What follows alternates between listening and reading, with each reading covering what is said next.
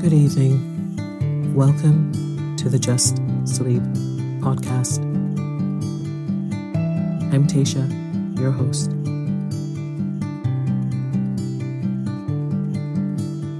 Every week, I will read you an old story to help you relax, put the stressful day behind you, and drift off to sleep.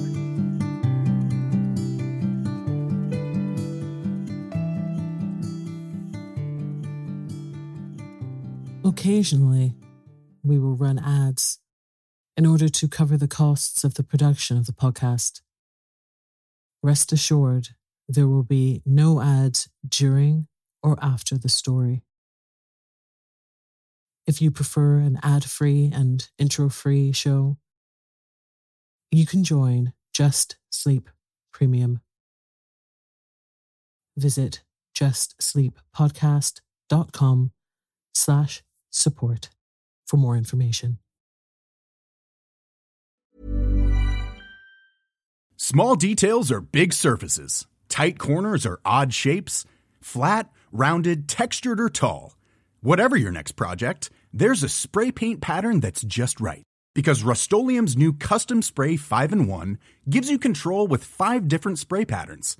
So you can tackle nooks, crannies, edges, and curves without worrying about drips, runs, uneven coverage, or anything else. Custom Spray 5-in-1. Only from Rust-Oleum.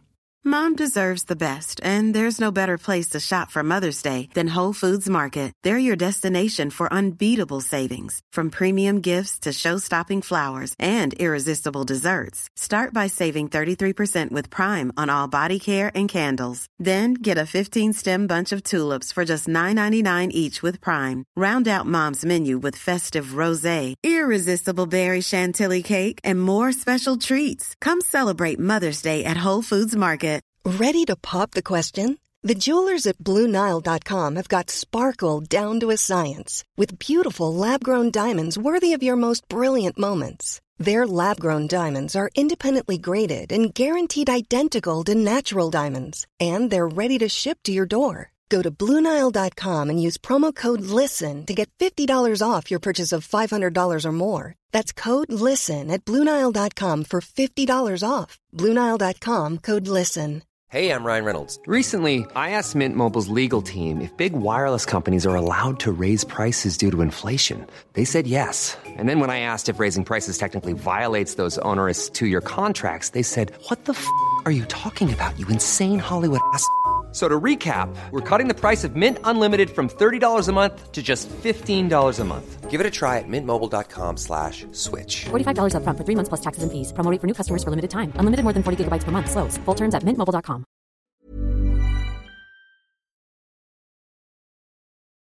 Tonight, I will be continuing the story The Princess and the Goblin by George MacDonald. So lie down, close your eyes, and let me read you a story. Chapter 8. The Goblins. For some time, Curdy worked away briskly, throwing all the ore he had disengaged on one side behind him, to be ready for carrying out in the morning. He heard a good deal of goblin tapping, but it all sounded far away in the hill, and he paid it little heed. Towards midnight, he began to feel rather hungry, so he dropped his pickaxe, got out a lump of bread, which in the morning he had laid in a damp hole in the rock, sat down on a heap of ore, and ate his supper. Then he leaned back for 5 minutes' rest before beginning his work again and laid his head against the rock. He had not kept the position for 1 minute before he heard something which made him sharpen his ears. It sounded like a voice inside the rock. After a while he heard it again. It was a goblin voice. There could be no doubt about that, and this time he could make out the words. "Hadn't we better be moving?" it said. A rougher and deeper voice replied, "There's no hurry. That wretched little mole won't be through tonight, if he work ever so hard. He's not by any means at the thinnest place." "But you still think the load does come through into our house?" said the first voice. "Yes, but a good bit further on than he's got to yet. If he had struck a stroke more to the side, just here, said the goblin, tapping the very stone, as it seemed to Curdie, against which his head lay, he would have been through. But he's a couple of yards past it now, and if he follow the load, it will be a week before it leads him in. You see it back there, a long way. Still, perhaps, in case of accident, it would be as well to be getting out of this. Halfor, you'll take the great chest. That's your business, you know. Yes, Dad, said a third voice. But you must help me to get it on my back. It's awfully heavy, you know. Well, it isn't just a bag of smoke, I admit. But you're as strong as a mountain, Halfor. You say so, Dad. I think myself I'm all right, but I could carry 10 times as much if it wasn't for my feet. That is your weak point, I confess, my boy. Ain't it yours too, Father? Well, to be honest, it's a goblin weakness. Why they come so soft, I declare I haven't an idea. Especially when your head's so hard, you know, Father. Yes, my boy. The goblin's glory is his head. To think how the fellows up above there have to put on helmets and things when they go fighting. But why don't we wear shoes like them, Father? I should like it, especially when I've got a chest like that on my head. Well, you see, it's not the fashion. The king never wears shoes. The queen does. Yes, but that's for distinction. The first queen, you see, I mean the king's first wife, wore shoes, of course because she came from upstairs. And so, when she died, the next queen would not be inferior to her, as she called it, and would wear shoes too. It was all pride. She is the hardest in forbidding them to the rest of the women. I'm sure I wouldn't wear them. No, not for... That I wouldn't, said the first voice, which was evidently that of the mother of the family. I can't think why either of them should. Didn't I tell you the first was from upstairs, said the other. That was the only silly thing I ever knew His Majesty guilty of. Why should he marry an outlandish woman like that? One of our natural enemies, too. I suppose he fell in love with her. He's just as happy now with one of his own people. Did she die very soon? They didn't tease her to death, did they? Oh dear, no. The king worshipped her very footmarks. What made her die then? Didn't the heir agree with her? She died when the young prince was born. How silly of her. We never do that. It must have been because she wore shoes. I don't know that. Why do they wear shoes up there? Ah, now that's a sensible question, and I will answer it. But in order to do so, I must first tell you a secret. I once saw the Queen's feet. Without her shoes? Yes, without her shoes. No. Did you? How was it? Never you mind how it was. She didn't know I saw them. And what do you think? They had toes. Toes? What's that? You may well ask. I should never have known if I had not seen the Queen's feet. Just imagine. The ends of her feet were split up into 5 or 6 thin pieces. Oh, horrid. How could the king have fallen in love with her? You forget that she wore shoes. That is why she wore them. That is why all the men and women too upstairs wear shoes. They can't bear the sight of their own feet without them. Ah, now I understand. If you ever wish for shoes again, Halfor, I'll hit your feet, I will. No, no, mother, pray don't. Then don't you? But with such a big box on my head. A horrid scream followed, which Curdie interpreted as a reply to a blow from his mother upon the feet of her eldest goblin. Well, I never knew so much before, remarked a fourth voice. Your knowledge is not universal quite yet, said the father. You were only 50 last month. Mind you see to the bed and bedding. As soon as we finished our supper, we'll be up and going. Ha! What are you laughing at, husband? I'm laughing to think what a mess the miners will find themselves in, somewhere before this day 10 years. Why, what do you mean? Oh, nothing. Oh yes, you do mean something. You always do mean something. It's more than you do then, wife. That may be, but it's not more than I find out, you know. Ha, you're a sharp one. What a mother you've got, Halfor. Yes, father. Well, I suppose I must tell you. They're all at the palace consulting about it tonight, and as soon as we've got away from this thin place, I'm going there to hear what night they have fixed upon. I should like to see that young ruffian there on the other side, struggling in the agonies of... He dropped his voice so low that Curdie could hear only a growl. The growl went on in the low bass for a good while, as inarticulate as if the goblin's tongue had been a sausage. And it was not until his wife spoke again that it rose to its former pitch. "But what shall we do when you're at the palace?" she asked. "I will see you safe in the new house I've been digging for you for the past 2 months. Podge, you mind the table and chairs. I commit them to your care. The table has 7 legs, each chair 3. I shall require them all at your hands." After this arose a confused conversation about the various household goods and their transport, and Curdie heard nothing more that was of any importance. He now knew at least one of the reasons for the constant sound of the goblin hammers and pickaxes at night. They were making new houses for themselves, to which they might retreat when the miners should threaten to break into their dwellings. But he had learned 2 things of far greater importance. The first was that some grievous calamity was preparing, and almost ready to fall upon the heads of the miners. The second was the one weak point of a goblin's body. He had not known that their feet were so tender, as he had now reason to suspect. He had heard it said that they had no toes. He had never had any opportunity of inspecting them closely enough, in the dusk in which they always appeared, to satisfy himself whether it was a correct report. Indeed, he had not even been able to satisfy himself as to whether they had no fingers, although that also was commonly said to be the fact. One of the miners, indeed, who had had more schooling than the rest, was wont to argue that such must have been the primordial condition of humanity, and that education and handicraft had developed both toes and fingers, with which proposition Curdie had once heard his father sarcastically agree, alleging in support of it the probability that babies' gloves were a traditional remnant of the old state of things, while the stockings of all ages, no regard being paid in them to the toes, pointed in the same direction. But what was of importance was the fact concerning the softness of the goblin feet, which he foresaw might be useful to all miners. What he had to do in the meantime, however, was to discover, if possible, the special evil design the goblins had now in their heads. Although he knew all the gangs and all the natural galleries with which they communicated in the mined part of the mountain, he had not the least idea where the palace of the king of the goblins was. Otherwise, he would have set out at once on the enterprise of discovering what the said design was. He judged, and rightly, that it must lie in a further part of the mountain, between which and the mine there was yet no communication. There must be one nearly completed, however, for it could be but a thin partition which now separated them. If only he could get through in time to follow the goblins as they retreated.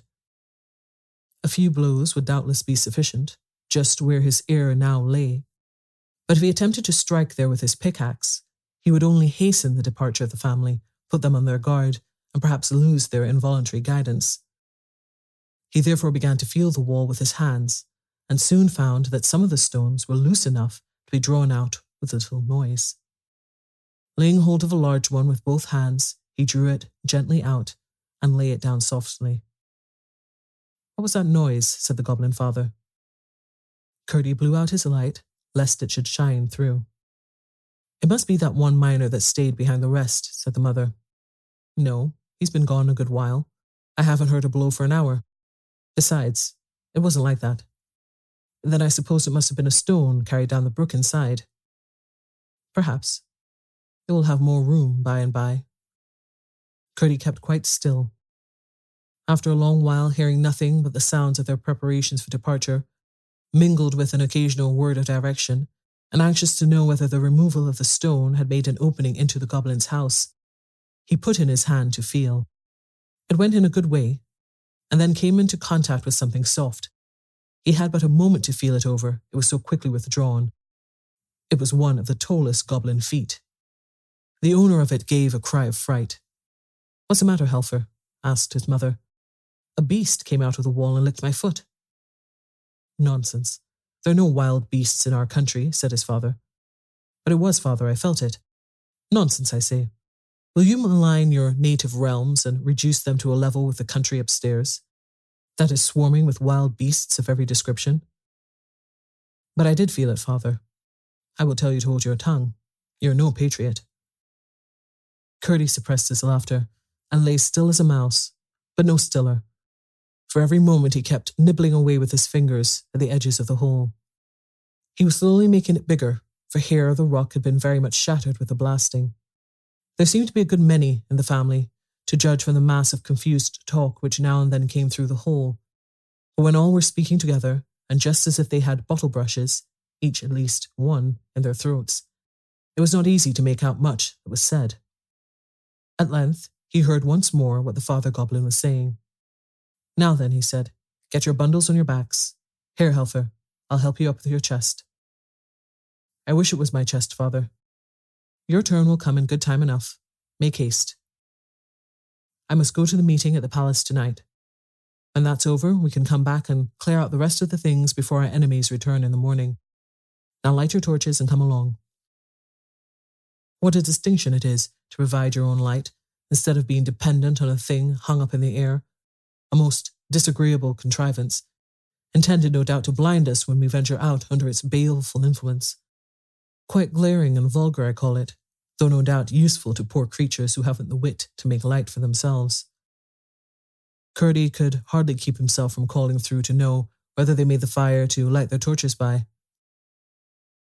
But a moment's reflection showed him that they would have said they did, inasmuch as they struck two stones together, and the fire came. Chapter 9. The Hall of the Goblin Palace. A sound of many soft feet followed, but soon ceased. Then Curdie flew at the hole like a tiger and tore and pulled. The sides gave way, and it was soon large enough for him to crawl through. He would not betray himself by rekindling his lamp, but the torches of the retreating company, which he found departing in a straight line up a long avenue from the door of their cave, threw back light enough to afford him a glance round the deserted home of the goblins.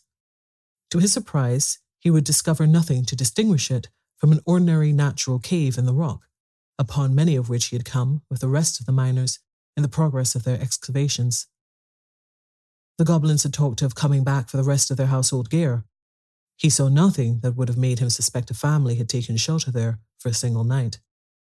The floor was rough and stony, the walls full of projecting corners, the roof in one place 20 feet high, in another endangering his head, while on one side a stream, no thicker than a needle, it is true, but still sufficient to spread a wide dampness on the wall, flowed down the face of the rock.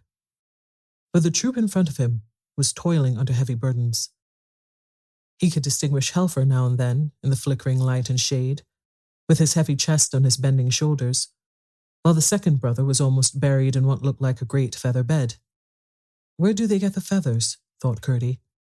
But in a moment the troop disappeared at a turn of the way, and it was now both safe and necessary for Curdie to follow them, lest they should be round the next turning before he saw them again, for so he might lose them altogether. He darted after them like a greyhound.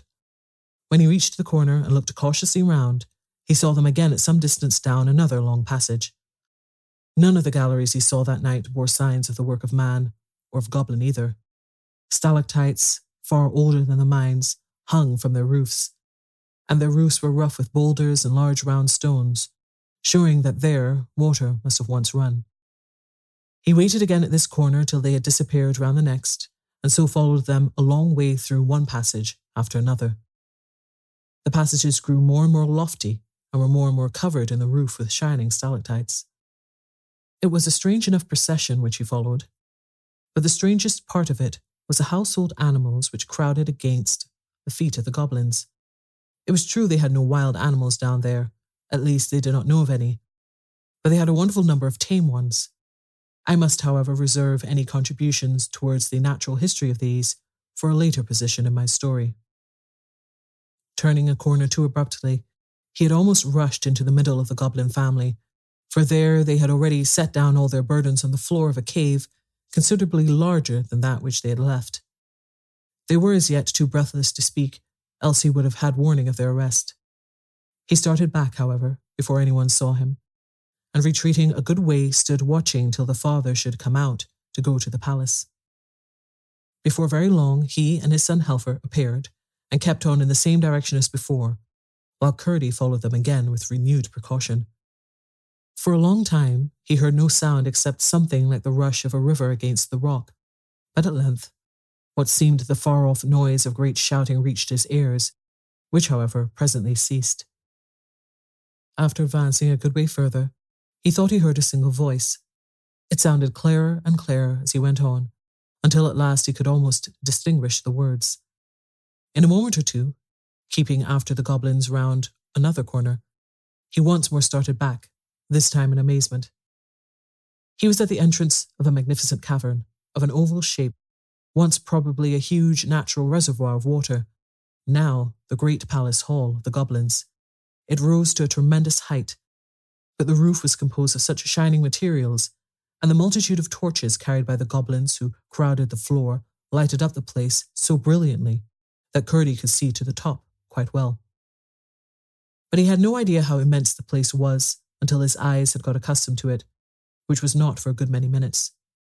The rough projections on the walls, and the shadows thrown upwards from them by the torches, made the sides of the chamber look as if they were crowded with statues upon brackets and pedestals, reaching in irregular tiers from roof to floor. The walls themselves were, in many parts, of gloriously shining substances, some of them quite gorgeously coloured besides, which powerfully contrasted with the shadows. Curdie could not help wondering whether his rhymes would be of any use against such a multitude of goblins as filled the floor of the hall, and indeed felt considerably tempted to begin his shout of 1, 2, 3, but as there was no reason for routing them and much for endeavouring to discover their designs, he kept himself perfectly quiet, and peering round the edge of the doorway listened with both his sharp ears. At the other end of the hall, high above the heads of the multitude, was a terrace-like ledge of considerable height, caused by the receding of the upper part of the cavern wall. Upon this sat the king and his court, the king on a throne hollowed out of a huge block of green copper ore, and his court upon lower seats around it. The king had been making them a speech, and the applause which followed it was what Curdie had heard. One of the court was now addressing the multitude. What he heard him say was to the following effect. Hence it appears that two plans have been for some time together working in the strong head of His Majesty for the deliverance of his people. Regardless of the fact that we were the first possessors of the regions they now inhabit, regardless equally of the fact that we abandoned that region from the loftiest motives, regardless also of the self-evident fact that we excel them so far in mental ability as they excel us in stature, they look upon us as a degraded race and make a mockery of all our finer feelings. But the time has almost arrived when, thanks to His Majesty's inventive genius, it will be in our power to make a thorough revenge upon them once for all, in respect of their unfriendly behaviour. May it please your Majesty, cried a voice close by the door, which Curdie recognised as that of the goblin he had followed. Who is he that interrupts the Chancellor? Cried another from near the throne. Glump, answered several voices. He is our trusty subject, said the king himself, in a slow and stately voice. Let him come forward and speak. A lane was parted through the crowd, and Glump, having ascended the platform and bowed to the king, spoke as follows. Sire, I would have held my peace had I not known that I only knew how near was the moment to which the Chancellor had just referred. In all probability, before another day is passed, the enemy will have broken through into my house, the partition between being even now not more than a foot in thickness. Not quite so much, thought Curdie to himself. This very evening I have had to remove my household effects.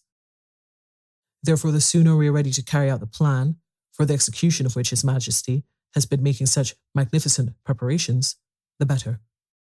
I may just add that within the last few days I have perceived a small outbreak in my dining room, which, combined with the observations upon the course of the river, escaping where the evil men enter, has convinced me that close to the spot must be a deep gulf in its channel. This discovery will, I trust, add considerably to the otherwise immense forces at His Majesty's disposal. He ceased, and the king graciously acknowledged his speech with a bend of his head, whereupon Glump, after a bow to His Majesty, slid down amongst the rest of the undistinguished multitude. Then the Chancellor rose and resumed. The information which the worthy Glump has given us, he said, might have been of considerable import at the present moment, but for that other design already referred to, which naturally takes precedence. His Majesty, unwilling to proceed to extremities, and well aware that such measures sooner or later result in violent reactions, has excogitated a more fundamental and comprehensive measure, of which I need say no more. Should His Majesty be successful, as who dares to doubt, then a peace, all to the advantage of the Goblin kingdom, will be established for a generation at least, rendered absolutely secure by the pledge which His Royal Majesty the Prince will have and hold for the good behaviour of her relatives. Should His Majesty fail, which who shall dare even to imagine in his most secret thoughts, then will be the time for carrying out with rigour the design to which Glump referred, and for which our preparations are even now all but completed. The failure of the former will render the latter imperative. Perceiving that the assembly was drawing to a close, and that there was little chance of either plan being more fully discovered, now thought it prudent to make his escape before the goblins began to disperse, and slipped quietly away. There was not much danger of meeting any goblins, for all the men at least were left behind him in the palace, but there was considerable danger of his taking a wrong turning, for he had now no light, and had therefore to depend upon his memory and his hands. After he had left behind him the glow that issued from the floor of Glump's new abode, he was utterly without guide, so far as his eyes were concerned. He was most anxious to get back through the hole before the goblins should return to fetch the remains of their furniture. It was not that he was in the least afraid of them, but, as it was of the most importance that he should thoroughly discover what the plans they were cherishing were, he must not occasion the slightest suspicion that they were watched by a miner. He hurried on, feeling his way along the walls of the rock. Had he not been very courageous, he must have been very anxious, for he could not but know that if he lost his way, it would be the most difficult thing in the world to find it again. Morning would bring no light into these regions, and towards him least of all, who was known as a special rhymester and persecutor, could goblins be expected to exercise courtesy.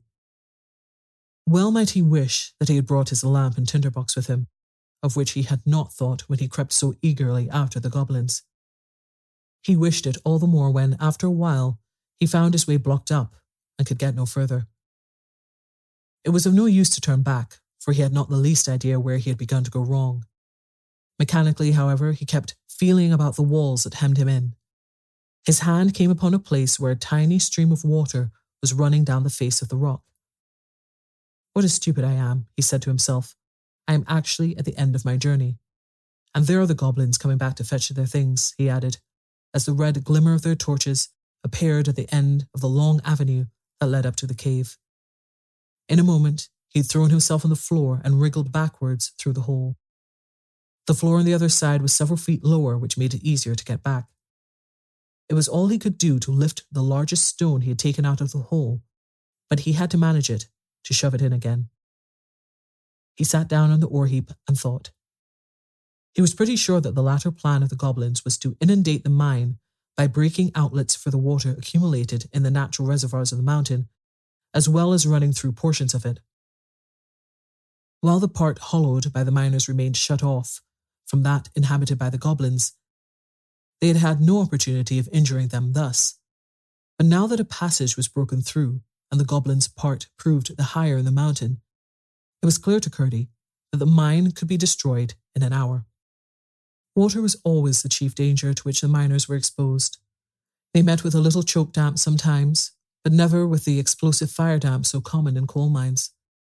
Hence they were careful as soon as they saw any appearance of water.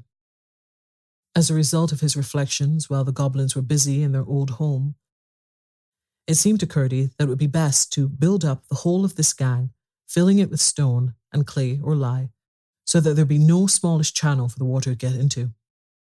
There was not, however, any immediate danger, for the execution of the goblins' plan was contingent upon the failure of that unknown design which was to take precedence of it, and he was most anxious to keep the door of communication open, that he might, if possible, discover what the former plan was. At the same time, They could not resume their intermittent labours for the inundation without his finding it out, when by putting all hands to the work, the one existing outlet might in a single night be rendered impenetrable to any weight of water. For by filling the gang entirely up, their embankment would be buttressed by the sides of the mountain itself. As soon as he found that the goblins had again retired, he lighted his lamp and proceeded to fill the hole he had made with such stones as he could withdraw when he pleased. He then thought it better, as he might have occasion to be up a good many nights after this, to go home and have some sleep. How pleasant the night air felt upon the outside of the mountain after what he had gone through in the inside of it. He hurried up the hill without meeting a single goblin on the way, and called and tapped to the window until he woke his father, who soon rose and let him in. He told him the whole story, and, just as he had expected, his father thought it was best to work that load no further, but at the same time to pretend occasionally to be at work there, in order that the goblins might have no suspicions. Both father and son then went to bed and slept soundly until the morning. Chapter 10. The Princess's King Papa.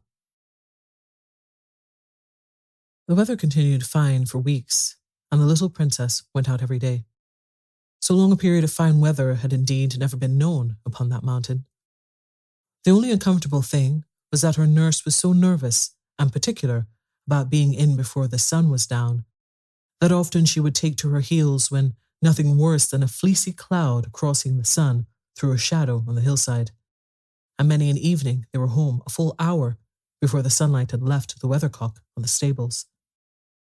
If it had not been for such odd behaviour, Irene would by this time have almost forgotten the goblins. She never forgot Curdie, but him she remembered for his own sake, and indeed would have remembered him if only because a princess never forgets her debts until they are paid. One splendid sunshiny day, about an hour after noon, Irene, who was playing on a lawn in the garden, heard the distant blast of a bugle. She jumped up with a cry of joy, for she knew by that particular blast that her father was on his way to see her. This part of the garden lay on the slope of the hill and allowed a full view of the country below. So she shaded her eyes with her hand and looked far away to catch the first glimpse of shining armour. In a few moments, a little troop came glittering round the shoulder of a hill. Spears and helmets were sparkling and gleaming, banners were flying, horses prancing. And again came the bugle blast, which was to her like the voice of her father calling across the distance, "Irene, I'm coming." On and on they came until she could clearly distinguish the king. He rode a white horse and was taller than any of the men with him. He wore a narrow circle of gold set with jewels around his helmet, and as he came still nearer, Irene could discern the flashing of the stones in the sun. It was a long time since he had been to see her, and her little heart beat faster and faster as the shining troop approached, for she loved her King Papa very dearly, and was nowhere so happy as in his arms. When they reached a certain point, after which she could see them no more from the garden, she ran to the gate, and there stood till up they came, clanging and stamping, with one more bright bugle blast, which said, "Irene, I'm come." By this time the people of the house were all gathered at the gate, but Irene stood alone in front of them. When the horsemen pulled up, she ran to the side of the white horse and held up her arms. The king stopped and took her hands. In an instant she was on the saddle and clasped in his great strong arms.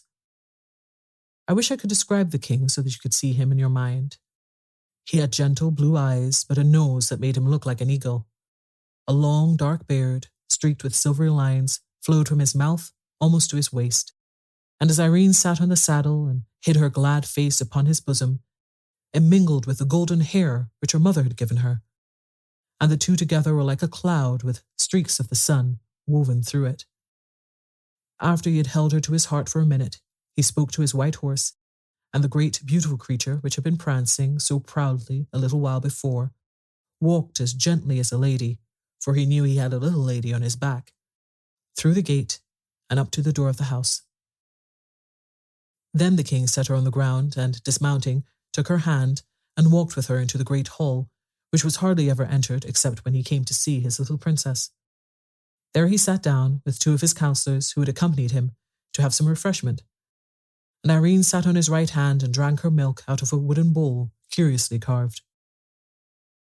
After the king had eaten and drunk, he turned to the princess and said, stroking her hair, "Now, my child, what shall we do next?" This was the question he almost always put to her first after their meal together, and Irene had been waiting for it with some impatience, for now, she thought, she should be able to settle a question which constantly perplexed her. "I should like you to take me to see my great old grandmother." The king looked grave and said, "What does my little daughter mean?" "I mean the Queen, Irene, that lives up in the tower, the very old lady, you know, with the long hair of silver." The king only gazed at his little princess with a look which she could not understand. "She's got a crown in her bedroom," she went on, "but I've not been in there yet. You know she's there, don't you?" "No," said the king very quietly. "Then it must all be a dream," said Irene. "I have thought it was, but I couldn't be sure. Now I'm sure of it. Besides, I couldn't find her the next time I went up." At that moment, a snow-white pigeon flew in at an open window and settled upon Irene's head. She broke into a merry laugh, cowered a little, and put her hands to her head, saying, "Dear Dovey, don't peck me. You pull out my hair with your long claws if you don't mind." The king stretched out his hand to take the pigeon, but it spread its wings and flew again through the open window, when its whiteness made one flash in the sun and vanished. The king laid his hand on his princess's head, held it back a little, gazed in her face, smiled half a smile, and sighed half a sigh. "Come, my child, we'll have a walk in the garden together," he said. "You won't come up and see my huge, great, beautiful grandmother then, King Papa?" said the princess. "Not this time," said the king very gently. "She has not invited me, you know, and great old ladies like her do not choose to be visited without leave asked and given." The garden was a very lovely place. Being upon a mountainside, there were parts in it where the rocks came through in great masses, and all immediately about them remained quite wild. Tufts of heather grew upon them, and other hardy mountain plants and flowers, while near them would be lovely roses and lilies, and all pleasant garden flowers. This mingling of the wild mountain with a civilized garden was very quaint, and it was impossible for any number of gardeners to make such a garden look formal and stiff. Against one of these rocks was a garden seat, shadowed from the afternoon sun by the overhanging of the rock itself. There was a little winding path up to the top of the rock, and on top another seat, but they sat on the seat at its foot because the sun was hot, and there they talked together of many things. At length the king said, "You were out late one evening, Irene." "Yes, Papa, it was my fault, and Lootie was very sorry." "I must talk to Lootie about it," said the king. "Don't speak loud to her, please, Papa," said Irene. "She's been so afraid of being late ever since. Indeed, she has not been naughty. It was only a mistake for once." "Once might be too often," murmured the king to himself as he stroked the child's head. I can't tell you how he had come to know. I'm sure Curdie had not told him. Someone about the palace must have seen them, after all. He sat for a good while thinking. There was no sound to be heard except that of a little stream which ran merrily out of an opening in the rock by where they sat, and sped away down the hill through the garden. Then he rose, and leaving Irene where she was, went into the house and sent for Lootie, with whom he had a talk that made her cry. When in the evening he rode away upon his great white horse, he left 6 of his attendants behind him, with orders that 3 of them should watch outside the house every night, walking round and round it from sunset to sunrise. It was clear he was not quite comfortable about the princess. Good night.